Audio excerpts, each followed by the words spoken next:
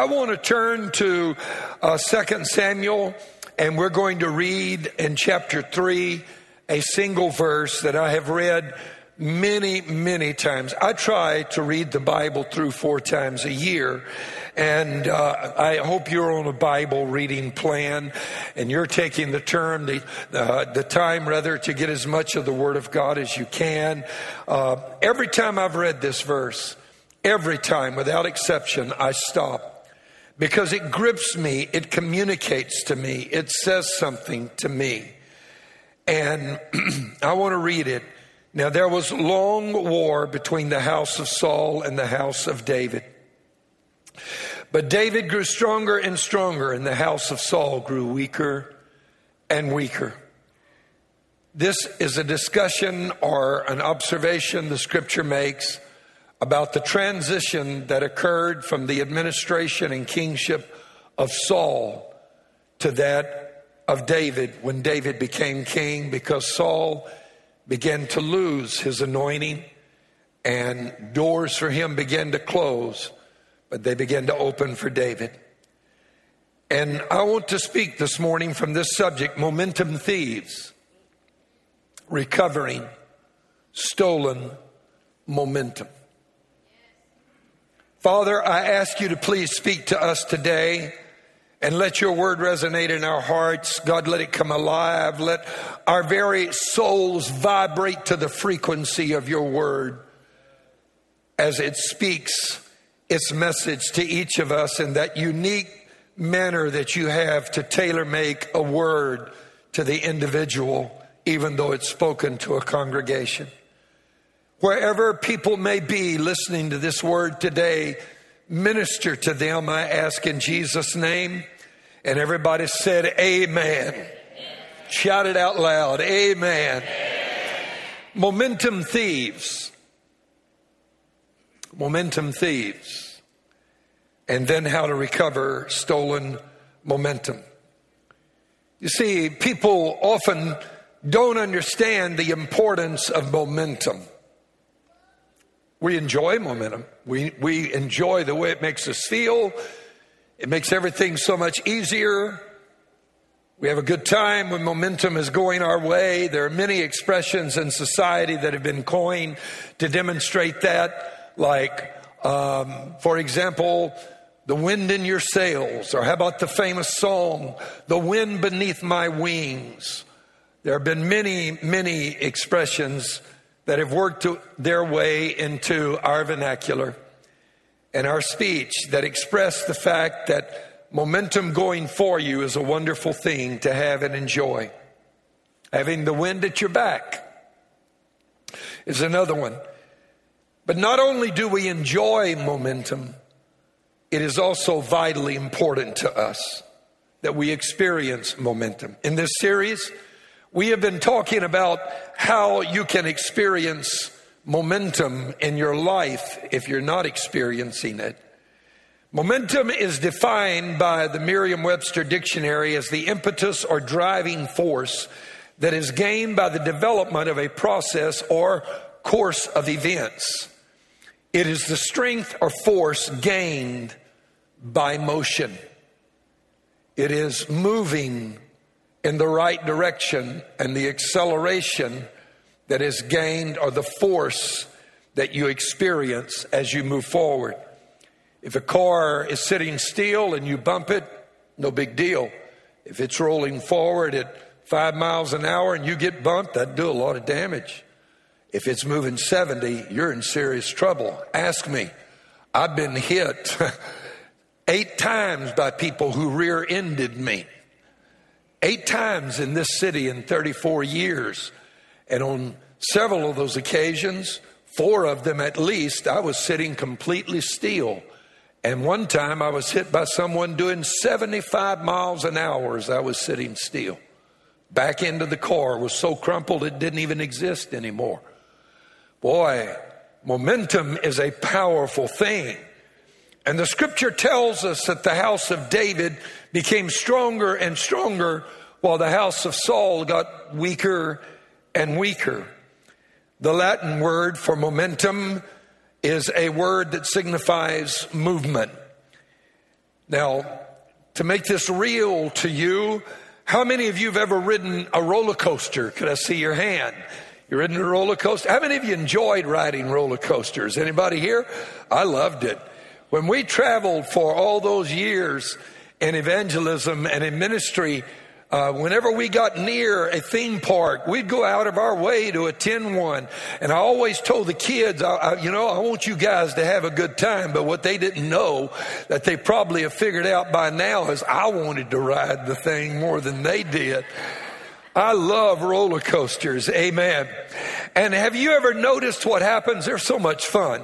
But when you finally get settled in the seat, the car of the roller coaster that you are sitting in, and they clamp that bar down over your legs or your waist, and they pull out of the gate, have you noticed that first steep incline, that car can't make it up the incline by itself?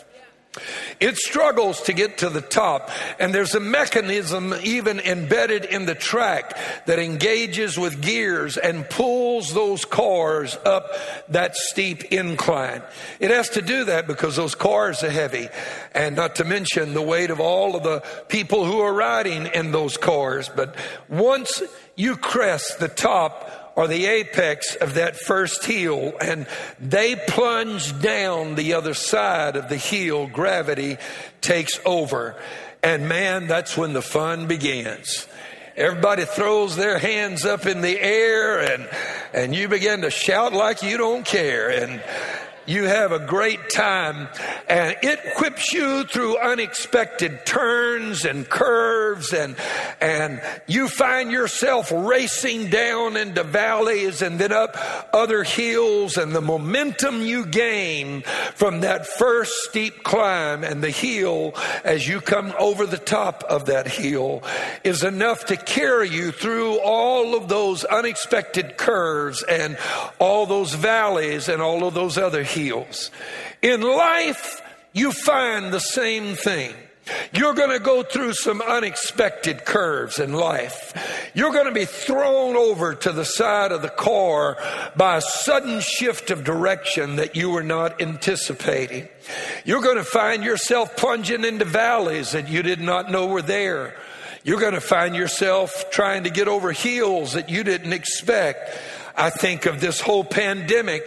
There's not a person out there that expected this to happen. Not a scientist, not a single one knew this was coming. And within 2 weeks, our entire world was affected.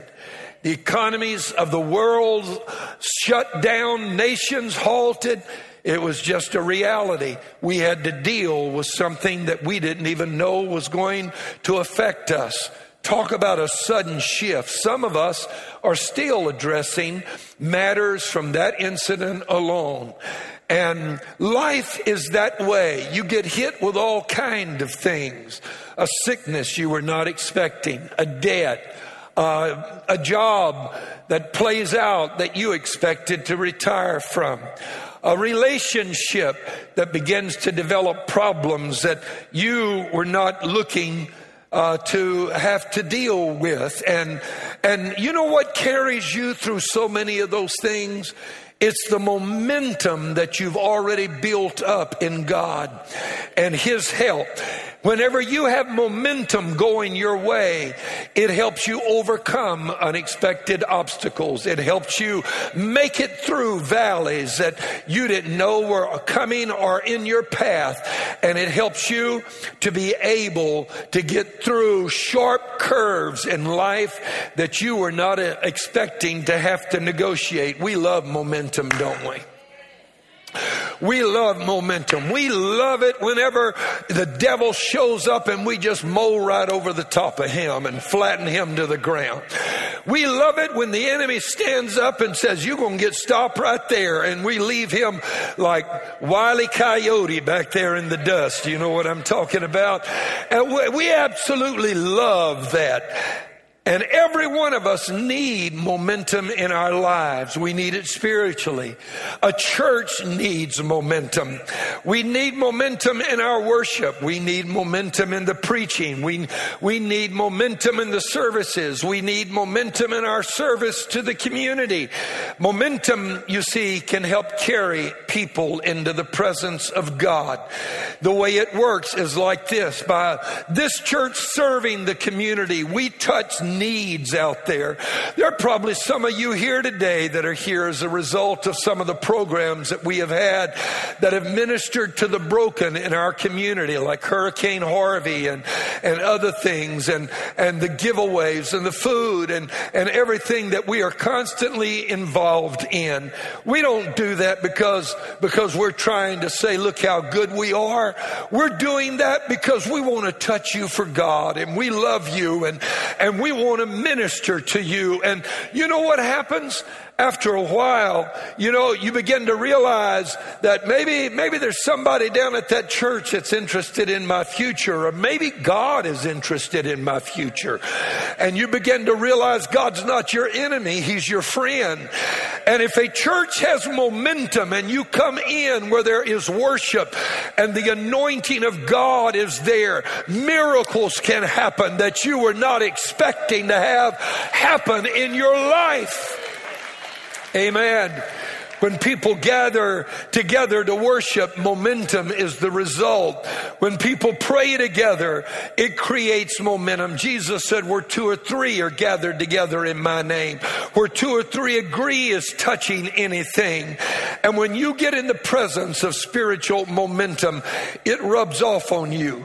Something can touch your life, and you might not even know that you have been changed until you walk out of here, get in your car Monday morning and drive to work, and you begin to experience the results of the momentum that happened when you were in the presence of God Almighty on Sunday. That's right. Amen. Anything can happen. We have had miracles happen because people get in the presence of God. You see, whenever you come into the presence of the Lord, the Bible said in Psalms 100, you enter His gates with thanksgiving. You see, the tabernacle had three components to it. Outside, of course, there were the mass of the people of God. Not everybody made it inside the gates. But if you enter the gates, you had to come in entering with thanksgiving. Once you got inside the gates, there was a courtyard. And then you not only enter His gates with thanksgiving, but into His courts, see, with praise. Then be thankful unto Him. That's the next dimension, because there was a tent. And that tent was divided into two components. And when you got into that second component, there was yet another. And that was the one behind the veil. And that's where the Shekinah presence of God was. And if you could get back there, it would change your life just by being there. I'm talking to somebody that needs to know that when you come together to worship, that there is a profound impact that can occur in your life. I want to be a part of a church that worships. Can I hear somebody say amen? I want to be a part of a church that prays. I want to be a part of a church that fasts. I want to be a part of a church that loves the Word of God, because spiritual momentum can change lives. We've had cancer healed. Seriously speaking, 4th stage cancer has been healed just by being in the presence of God here. We've had it happen a number of times. And the scripture talks about momentum. You see, you can have momentum in your ministry. You can have momentum in your career. The young man we're bringing here Wednesday night has enormous momentum across the world right now. Jason Nelson does as well. I want you to experience that, because I know that whenever you have momentum in your marriage, those unexpected turns and hills and obstacles and valleys are so much easier to negotiate.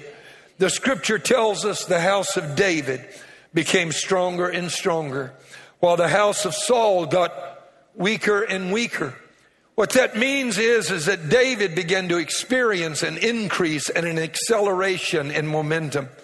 But Saul, who started out on fire, man, and red hot, he began to experience a decline in momentum. So much so that momentum reversed and went the wrong way. David got so much momentum going his way that it spilled over on his family.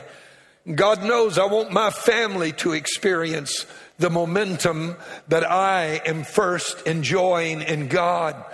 I want it to flow over on my son and my daughter-in-law and their kids and my great-grandkids. And I want it to flow over on my daughter and her husband and their children. And there have been challenges that we have watched go through, our kids go through and still are going through. But I want them to experience positive momentum. I want them to be able to experience the blessings of God. And I don't just want to get in touch with God for me. I want to get in touch with God because I know that it's going to affect everything around me. And if I get my cup full enough, David said it spills over. My cup overflows. Amen. And I want my family to experience that. I want the church to experience it. On the other hand, Saul had so much negative momentum going his way that it spilled over into the lives of his family members. And he lost momentum, and so did his family, his kids and his grandkids. Momentum began to carry them the wrong direction. It's like that roller coaster trying to climb that hill and it can't make it, and it just starts sliding backward. You see, momentum can go for or against you. And whether it goes for you or against you is something that you can have something to do with, or you can address in your own life. Not only, as I said, did Saul experience momentum going the wrong direction, but he couldn't stop it. He didn't know how. It all started for Saul way back there when he got too big for his position. He started out as a man with great humility. They went to anoint him, and he was hiding among the stuff. And then he got to where he thought, I'm pretty smart. I'm pretty good. I got this thing all figured out. And instead of giving God the glory, he didn't need God anymore. I've watched people where that's happened, unfortunately, in the course of their life. They used to have such humility, and then they got to thinking they knew so much. And we're all intelligent, and I honor you for your intelligence. We've got doctors and attorneys, and I'm talking about people with doctorates in education. We got educated folk here today, and I appreciate that so much. And whatever level of your education, but I want to tell you something. There's no substitute for spiritual momentum in your life. Amen. Amen. And finally, God had enough with Saul because he got to where he didn't respect protocol and didn't realize the need for having a spiritual voice in his life. And so he set himself up to offer his own sacrifice. You remember that? I think it's 1 Samuel 15. Boy, did it go downhill fast from there. The Philistines gathered to fight against him, and they brought with them their champion. On the other hand, during the same time, there was a guy out on the fields, on the hillsides with his sheep, and he was worshiping and writing songs for God. He was a passionate lover of God. His name was David. Now, David, let me tell you, his beginning wasn't so great. David, it is believed by scholars, could have been an illegitimate son to Jesse. Because when Samuel was sent by God to find and pick a successor and to anoint a new king for Israel, God sent him to the house of Jesse and said, go anoint one of Jesse's sons. And so he showed up at Jesse's house. Can you imagine the surprise? And Samuel says, go get your boys and bring them. And he brings all of them except David and leaves him out in the field taking care of the sheep. And so all these fine-looking young men stand before Samuel, and Samuel says, boy, surely the anointed of the Lord is standing in front of me, because they were so good-looking and handsome and the glow of God on them. And you know what? He started to get confident that one of these is the one God's going to anoint. And God said, wait a minute, Samuel. You're looking at the outward appearance, but I look at the heart. Amen. And he said, I'm not going to anoint a single one of these. And so Samuel turns to Jesse in confusion and says, don't you have another boy? I know what God told me. He told me to come here and anoint one of your sons. And you said, these are your sons. And Jesse's like, I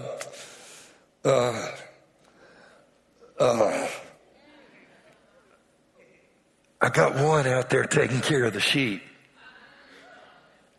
And Jewish scholars speculate that David was actually an illegitimate son of Jesse.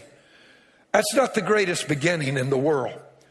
And I want to tell you what, it's not where you start, it's where momentum carries you that counts.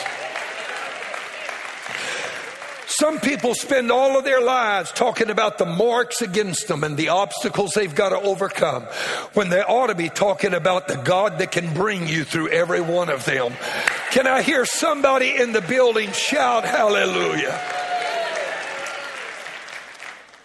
And during this process, when David has been anointed, guess who shows up?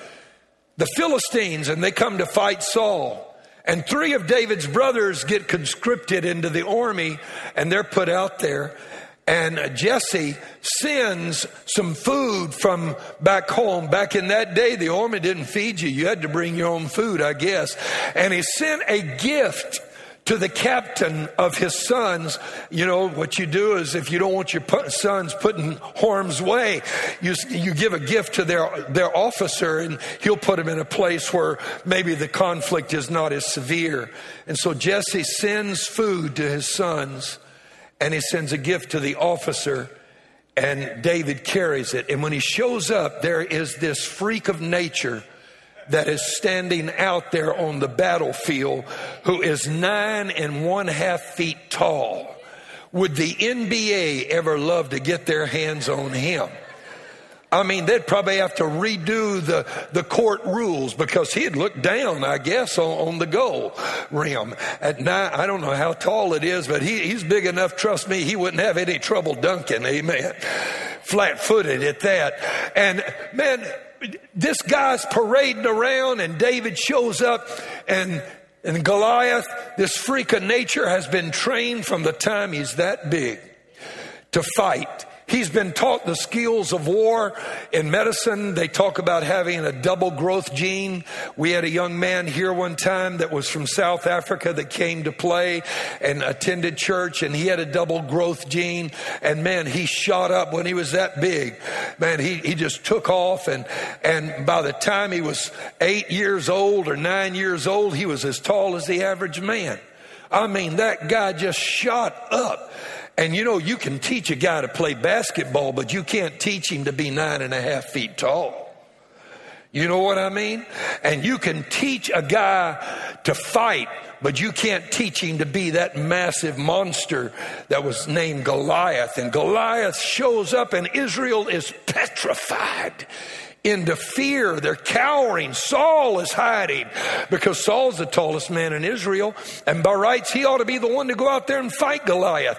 And that little boy, 16 or 17 years old, named David, shows up, and he says, who is that uncircumcised Philistine that dares challenge my God? And his brothers rebuke him and said, you're just being naughty. You came here to see the battle. That's all you came to do. But in the meanwhile, Saul is so desperate that he hears what this young lad has been saying. One of his soldiers tells him, and he brings that boy in and said, well, you willing to fight him? Now think about what that means. A 16 or 17-year-old boy and grown men won't get out of their tents. And David said, I sure will. I'll fight him. Amen. And he walked out there, and you know the story. That's an amazing story from the scripture. Goliath says, you send that boy out here? He said, well, and he starts threatening all the things he's going to do. And David says, you come against me with sword and spear, but I come against you in the name of the Lord. Amen. Amen. Before he did, though, I want to show you that momentum was a part of David's life. Because when Saul began to question him, this is what David said in chapter 17 of 1 Samuel, verse 36. Your servant has killed both lion and bear. Not a lion, not a bear, both lion and bear. Indicating that it probably was more than one of each. Because when you were out there as a shepherd, you had to defend the flock. And David was, by this time, he had momentum. He had killed a lion. He graduated from the lion to the bear. And now he's not afraid of the giant. You see, what you've been through prepares you for what you're about to do. Amen. I'm talking to somebody. You think that you have wasted years. You haven't. God's been in the process of preparing you for what is about to happen in your life. Amen. I faced the lion, I faced the bear, or lions and bears, it seems to indicate. And I'm not afraid of this uncircumcised Philistine. He's going to be like one of them. Amen. And so David goes out there and faces and kills Goliath. Now he's got greater momentum. And so he has killed a lion and a bear. He's been anointed. And now he's killed Goliath. He becomes anointed over the tribe of Judah. When Judah breaks away from the other 12 tribes, Judah was one of the 12. It broke away. David became their king.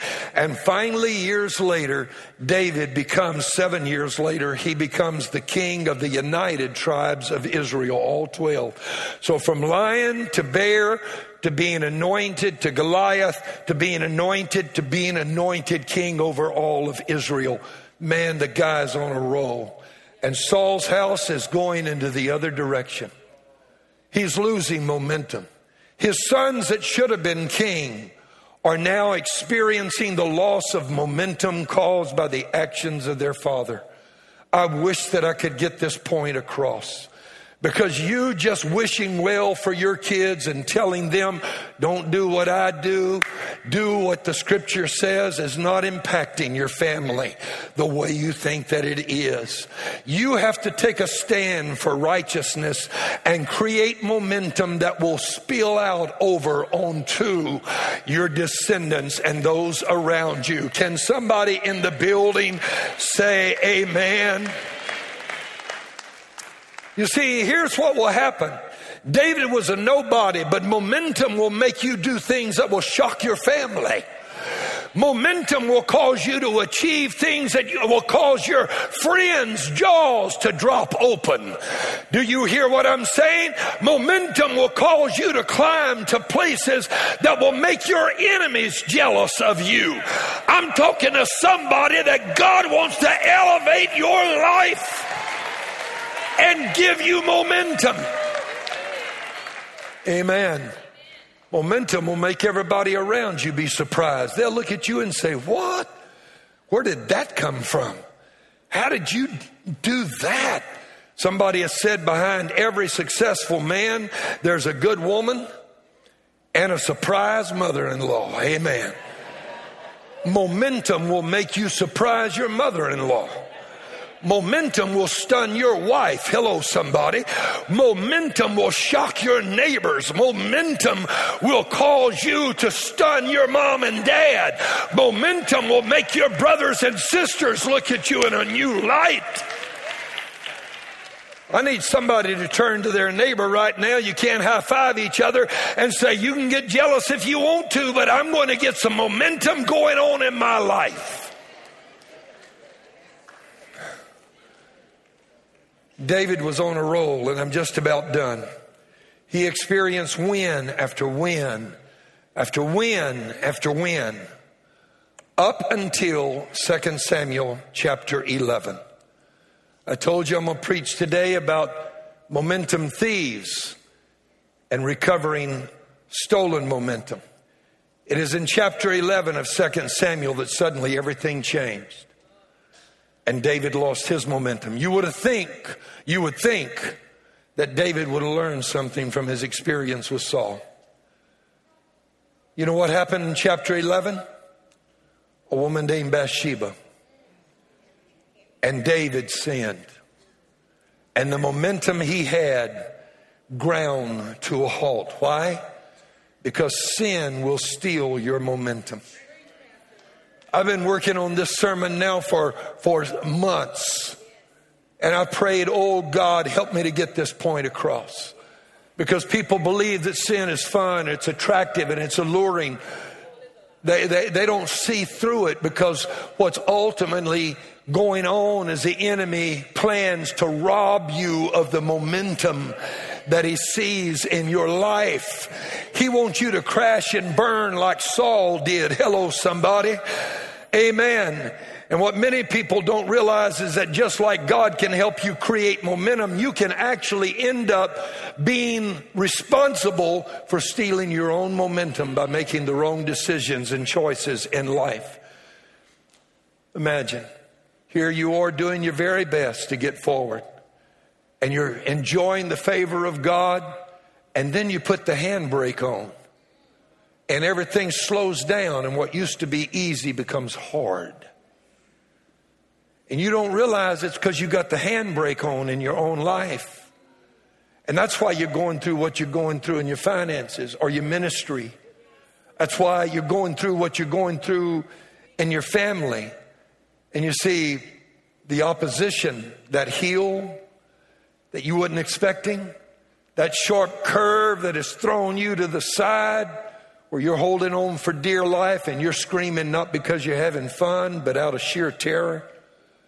That curve, that valley that you plunged into that you didn't know was there, it was because you made some decisions that need to be corrected. David's momentum was halted because of sin. Israel is another example of momentum being stolen by sin. There's not a person here today, I would imagine, that is not aware that Israel spent 40 years in the wilderness on a journey that should have only taken them a maximum of 3 weeks. Did you just get that? Did you just let that register? You see, from Cairo, Egypt to Jerusalem, Israel is only 312 miles. It's not thousands of miles. It's only 312. As a pastor, I love you, and I got to be the one to tell you these things. You know, if they had walked at the pace of the smallest child only 6 days a week, they could have gotten there easily within 3 weeks. It wouldn't have taken them that long. I could have walked backward for 312 miles and gotten there in under 3 weeks. I could have hopped on 1 foot. You could have too. You cannot find a better example in Scripture of what not to do than the nation of Israel in the wilderness. They lost their momentum. And did they have momentum when they got in the wilderness? Oh boy, you better know it. I mean, they didn't until Moses showed up in Egypt. But Moses shows up and tells Pharaoh, "Thus saith the Lord, let my people go." And Pharaoh in his arrogance and haughtiness says, "Who is the Lord that I should obey him?" Well, 10 plagues later, he had figured out the answer to that question. He learned very quick who the Lord was. When the waters of the Red Sea parted, it dawned on him, I'm dealing with a force greater than I am. He quickly discovered why he should have let the nation of Israel go at the instruction of God Almighty. You see, and here's the point. Most people misapply this whole study of Israel going through the wilderness. We've developed a theology, and I've read it in theological books so many times. We sing songs about it. I've heard sermons about it, and the theology is incorrect, because what we do is we talk about our journey in salvation to death being that we have to cross through the wilderness, as though our life here in its entirety is to be spent in the wilderness. That was not at all what God was saying. He wanted them there in 3 weeks to be able to enjoy the promised land. We get stuck in the wilderness because of our choices, not God's. Oh, I wish I could hear somebody say hallelujah.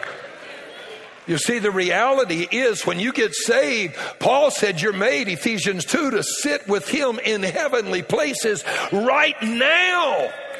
Not just in heaven and, the sweet by and by when you die. No, sir, you can enjoy the benefits of the promised land right now.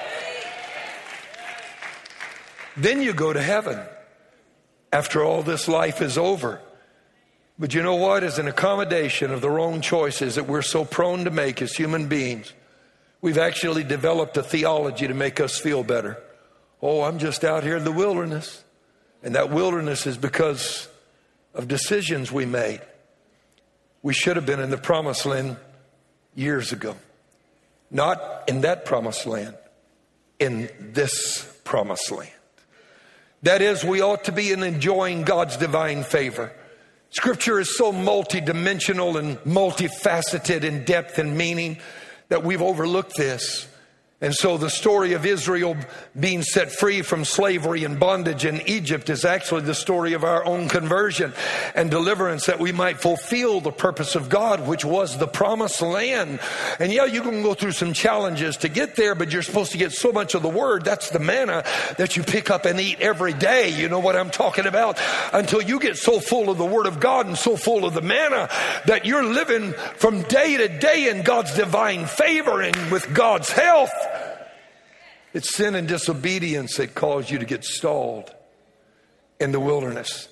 And if Israel as a nation illustrates the journey of the church in its entirety or in its greatness as a congregation or multitude of people that come from around the world, if we illustrate what it's like to go through the wilderness to our destiny, because the promised land is your destiny. Won't you turn to somebody and say, I'm going to fix something right now. Would you do that? Tell them, I'm going to fix something right now. The promised land is your destiny. Tell them that. It's your destiny here. It's not when you die. Stop thinking that stuff, that it's when I die I'm going to get my promised land. No, your promised land is your destiny. God made you to have a destiny. Somebody ought to give God a shout of praise right now.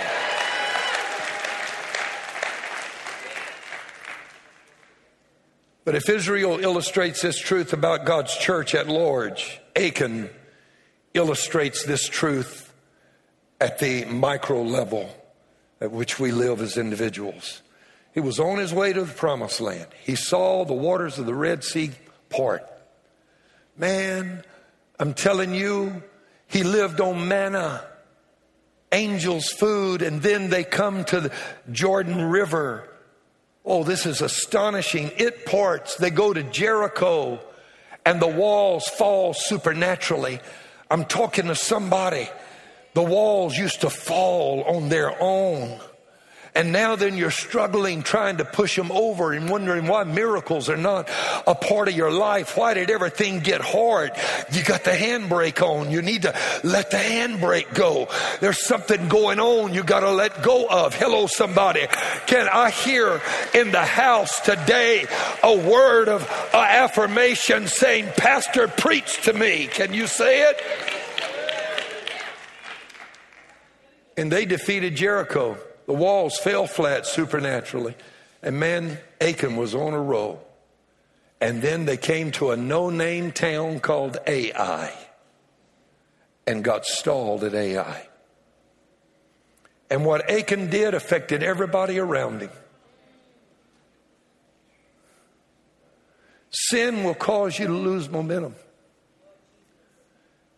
And I've got good news for you, because I'm not leaving you out there without hope.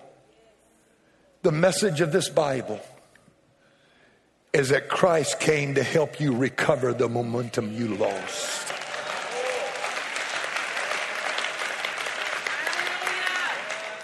You don't have to be stalled any longer. I need somebody to lift their hands and say, I don't have to be stalled any longer. Would you do that? You don't. Your finances can pick up momentum. Do you hear me? God can bless your life. Your family can have momentum. Your marriage can have momentum. Your kids can have momentum. Your business can have momentum. Your ministry can have momentum. You say, Pastor, is there hope? Oh, yeah. You see, because let me just say it like this. How do you recover momentum that has been stolen? The first thing you do is get rid of the momentum thieves in your life. Cut them out. Cut them out. The Bible says it like this: make no provision for the flesh to fulfill the lust thereof. Cut them out. If they're stealing your momentum, they're not your friend. I don't care how much they present themselves as being your friend.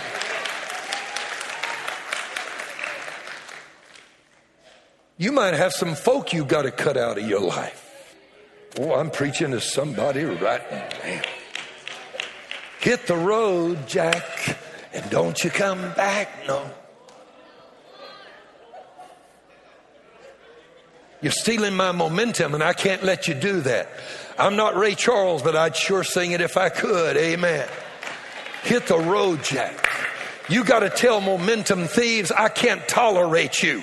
I know they've worked their way into your life, into your business, into your heart, into your social circle, but you got to let them go and say, my momentum matters more than these things that are stealing my momentum matter to me. I got to get rid of this.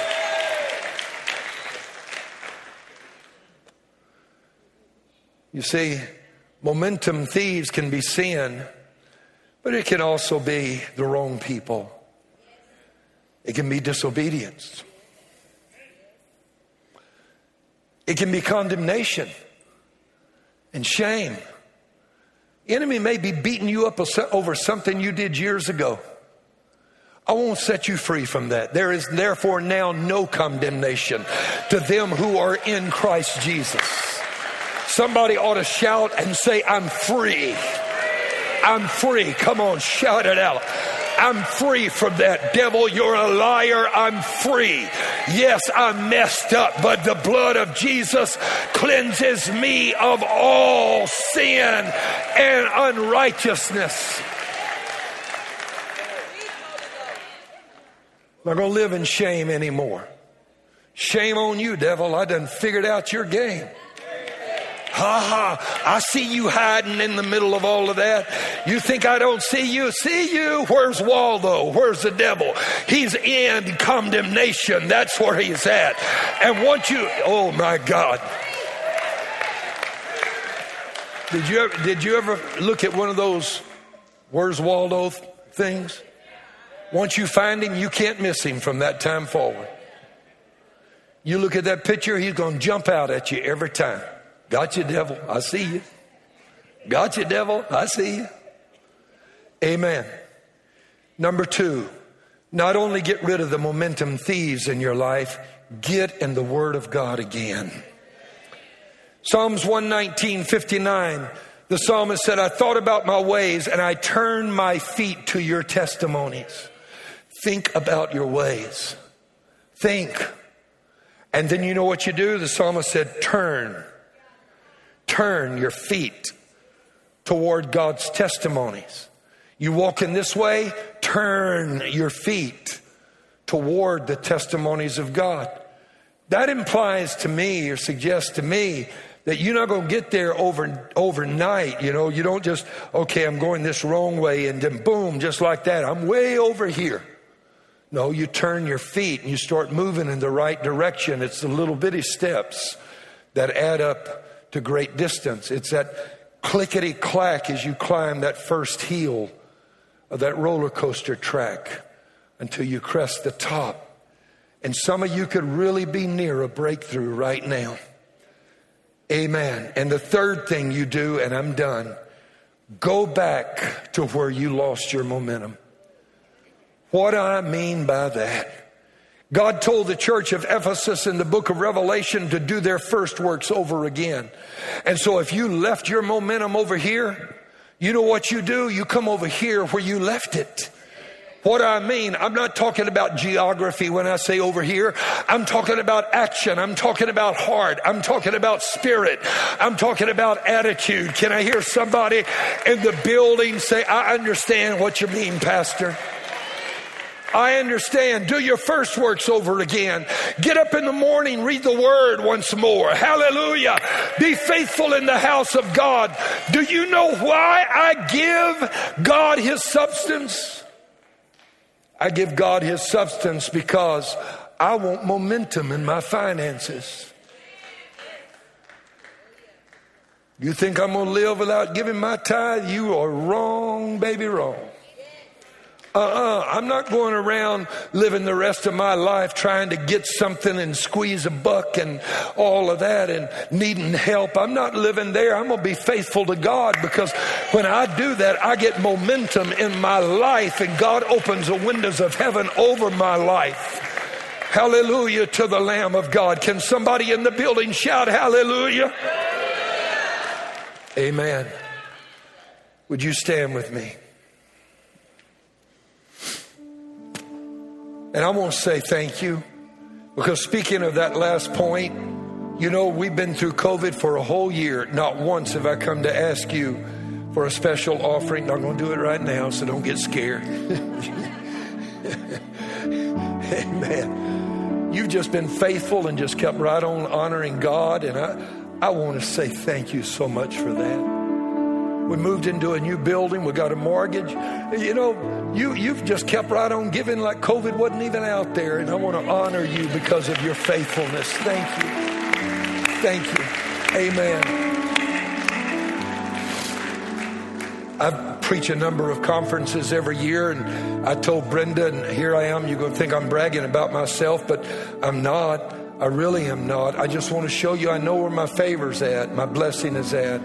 And I preach a lot of conferences, and last year I've had to do them all by Zoom, but every time I get an offering, I told Brenda that goes to the church now and to missions. I used to give everything I got and have for over 30 years to missions, and I still give to missions an extraordinary amount, but I wanted to pay a church note a year just all by myself. Amen. And I'm not bragging on me, because I live on the salary that you folk give me. You're so kind. I mean, I've learned that if I can keep the windows of heaven open, you're not even my source. God is my source. Amen. Amen. And do you know God has blessed me beyond measure? You say, why are you telling me that? It's not so you can look up to me. Please don't. You can misapply everything I just said. I just told you that because I want you to know there's a principle that I've learned to live my life by. I want to live my life by the principle of his momentum. I want his favor. And so I'm talking to somebody that needs to go back to where they left the favor of God. And you need to do your first works over again. And you need to do what the psalmist said, and you need to give thought to your ways and turn your feet toward the statutes and testimonies of the Lord.